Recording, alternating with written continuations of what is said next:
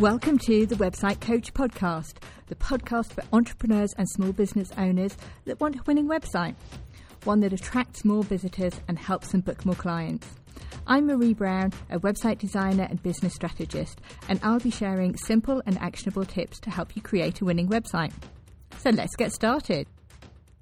Hello, welcome to episode number 61 of the Website Coach Podcast. And this week, I'm going to talk about SEO. And specifically, whether you can do your own SEO, or if you're outsourcing it, what you need to look out for. This is prompted by a couple of conversations that I've had recently, where potential clients have had somebody else do their SEO in the past, or they're talking to other website developers who are emphasising the SEO work that they do on websites as part of their website design and build services. Quite frankly, I wonder exactly what they're doing for clients, other than bamboozling them with a load of jargon and charging them more. Yes, I know, I'm cynical. SEO, that stands for Search Engine Optimization, and don't worry, I'm going to explain it a bit more in a minute, is not a dark art, despite what some people might have you believe. A website designer or developer doesn't do some magic in the back of your website that suddenly makes you appear at the top of Google. Yes, there used to be some shady practices that worked before, but with each Google algorithm update, these no longer work. And I don't know about you, but I prefer to do things that work long term, rather than trying to keep ahead of an algorithm that gets updated many times every year. And it's that good practice that I'm going to cover in this episode. So there are no SEO hacks here because I just don't believe in them. I've talked about SEO on the podcast before. It's a very, very popular topic. So episode 4 was how to get your website found on Google, and episode 34, 7 effective SEO tips you can implement. And what is SEO? Well, SEO, search engine optimization, is basically work you do to improve your position on the search engine results page. No, I didn't say it's work you do on your website, it's work you do, because not everything is to do with your website. And there are things that you can do to improve your position on the search engine results page. So it's not that I do not believe in SEO. As mentioned on previous episodes on SEO, Google and other search engines are seeking the best results every single search that you type in. If you're searching for, say a website design in Sevenoaks. Now, obviously you don't need to do that because I'm here. You don't want a website designer in Manchester or a social media manager in Sevenoaks or anything else. And Google wants to give you what you've asked for. Ideally, it wants to give you the best options because there are more website designers in Sevenoaks than there are spaces on page 1 of Google. And there are enough businesses that want to rank that term, even if they're not website designers in Sevenoaks, to fill far more spots than that. And Google wants to give you the best results. And the reason it wants to do that is so you come back and use Google again. So to me, there are 5 steps to SEO. You do not necessarily need to do all 5 to rank. But more importantly, by considering them as 5 discrete action areas, you can look at which ones you might do yourself and which ones you might want to outsource, either now or in the future. So what are they? Well, the first one is keyword research. You will not rank anything unless you're writing about it on a page on your website. So if you want to rank for, yoga Tunbridge Wells, you need those words in your copy, and preferably in your page title, URL, etc. And you need them in the copy on the page you want to rank, because Google looks at individual pages. Now, there are some people out there who try to be clever and call their business something completely unrelated, because they're using an analogy. Say, for example, something like Beyond the Kitchen Table, which of course is the name of my business. So, in the first version of my website, I talked about how businesses are planned and built at the kitchen table. and went on an awful lot about kitchen tables, which meant that I was actually starting to rank for the term kitchen table, even though that's not what I do. I don't know, ridiculous. But I have clearly changed the copy on page 1 of my website on the homepage. But you do need to be explicit because Google looks at words. It doesn't look at what the meaning beyond those words might be. So the very first thing you need to do is decide what you want to rank for. And you do need to take into account how competitive those phrases are and whether you've got a chance of ranking for them. So, I wouldn't try and compete with the likes of Amazon, John Lewis, Marks and Spencer's, or any of the really big companies. Now you can outsource that keyword research. There are people who specialise in this area. Or you can do it yourself. Now, if you're going to outsource it, please bear in mind that if it's done properly, it takes several hours, so it's not cheap. Obviously, if you do it yourself, you can do it piecemeal. So you can do a bit, then you can write about that, and then you can come back and do a bit more. And if you're using somebody to generally do your SEO, ask them whether they are doing keyword research. And if they are, I'd ask them to share the results with you. And check that they have a list that you agree with. As I mentioned, you can do it yourself. Think about what someone searching for a service you offer would type into Google. Come up with a long list, and then look at who currently ranks for these. Are you able to compete? So the second area is relevant content. The next task is to write copy and have a page or a blog post. It's the same thing as far as Google is concerned. Have a page written for each phrase you want to rank for. So each phrase you want to rank for should have its own page. If you're, say, a wedding photographer wanting to rank for several venues, just listing them all on one page, or even more than once on a page, is unlikely to get you ranking highly for any of them. You need to write a page for each one. It's one of the reasons I love blogging, actually, is because you can write a blog post for each thing that you actually want to rank for. Yes, that takes time and effort. I never said this was easy. And again, it can be outsourced. And if you want to outsource this, I'd outsource to a copywriter, not a web developer, though, because copywriters tend to write better content for humans, which is a vitally important factor. Just check that any copywriter you use has basic SEO knowledge. And of course, you can write it yourself. And if you're outsourcing SEO as a whole, ask whether they are writing copy, or whether they're refining copy you have written, because a few tweaks can make a big difference. Or are they going through and ensuring each page or blog post is optimized for a keyword? I've got a checklist that you can download if you want to do this yourself. Just go to beyondthekitchentable.co.uk/downloads, and there is one there which is called the SEO checklist. There's a link to it in the show notes. And if you've got a WordPress website, then a tool like Yoast, which is a WordPress plugin, is good for letting you know whether you've hit a checklist like this. Yoast does not do your SEO for you. Only it was that simple, but what it does do is give you a checklist which you can use for each page that you're working on. But the most important thing with website copy is to make it readable for your audience and think about what you want them to do next. There's absolutely no point getting a lot of website traffic via SEO and either them leaving straight away because what you've written is not great, or them not then taking the action you want them to take. Because ultimately, you want clients, not just traffic from SEO. So your web page needs to work for both SEO and conversion. Third area is backlinks. So you need to get backlinks from other good websites, not spammy ones, in order to do well on SEO. A backlink is a link to your website from another website. And Google considers links from other websites to be a vote of how trustworthy or authoritative you are. And with equally good content, because remember content does come first, Google will rank pages which it considers to be more trustworthy or authoritative higher than ones it considers less. Now, backlinks aren't the only factor that go into this score, but they are a key one.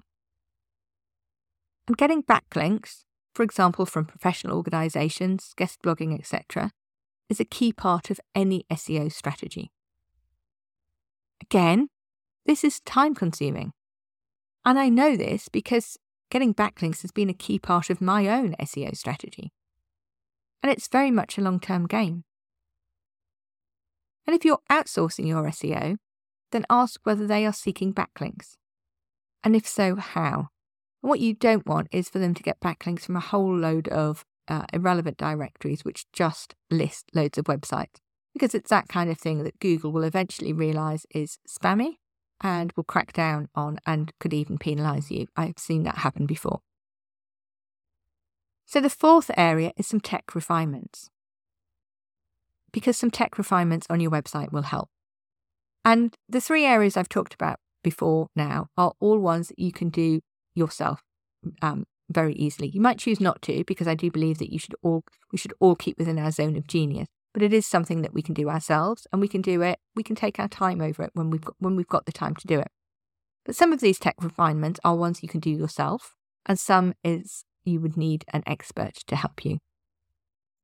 Because this is the area where a professional website designer or developer can make a difference. So, what are these tech refinements?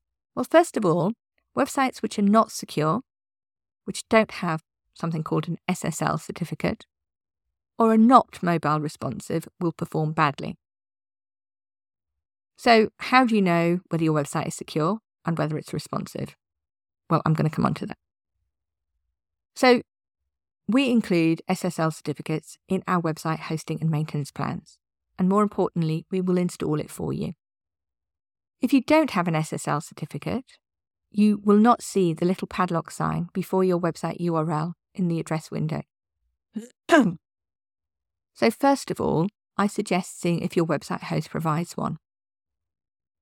Some will charge extra for this, which is a bit cheeky in my view. But even if they do charge a bit more, it is the easiest option to get the one from your host. Otherwise, you can get them online. So Let's Encrypt is a good, free, reputable option, and I will link to Let's Encrypt in the show notes. Is your website mobile responsive? Well, you can check whether Google considers it to be mobile friendly at search.google.com/test/mobile-friendly. And again, I'll put that link in the show notes. Any website built now, either by a professional or by yourself, should be mobile responsive. Unless you're hand coding it or using a builder which doesn't build in a mobile responsive way.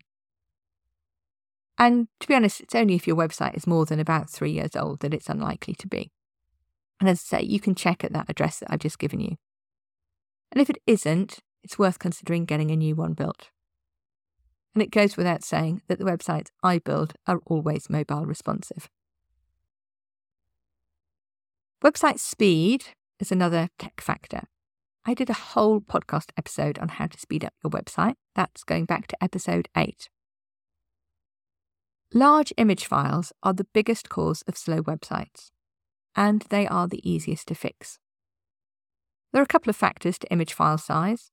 One is the pixel size, and the other is the quality of images. You don't need high-res images on a website. Hosting is the next speed factor. I think it's important to recognise that not all website hosting is equal. Cheaper hosting is often slow. The hosting that I use and recommend, SiteGround, is very fast for the cost of it. Yes, you can get faster hosting, definitely, but you end up paying a lot more.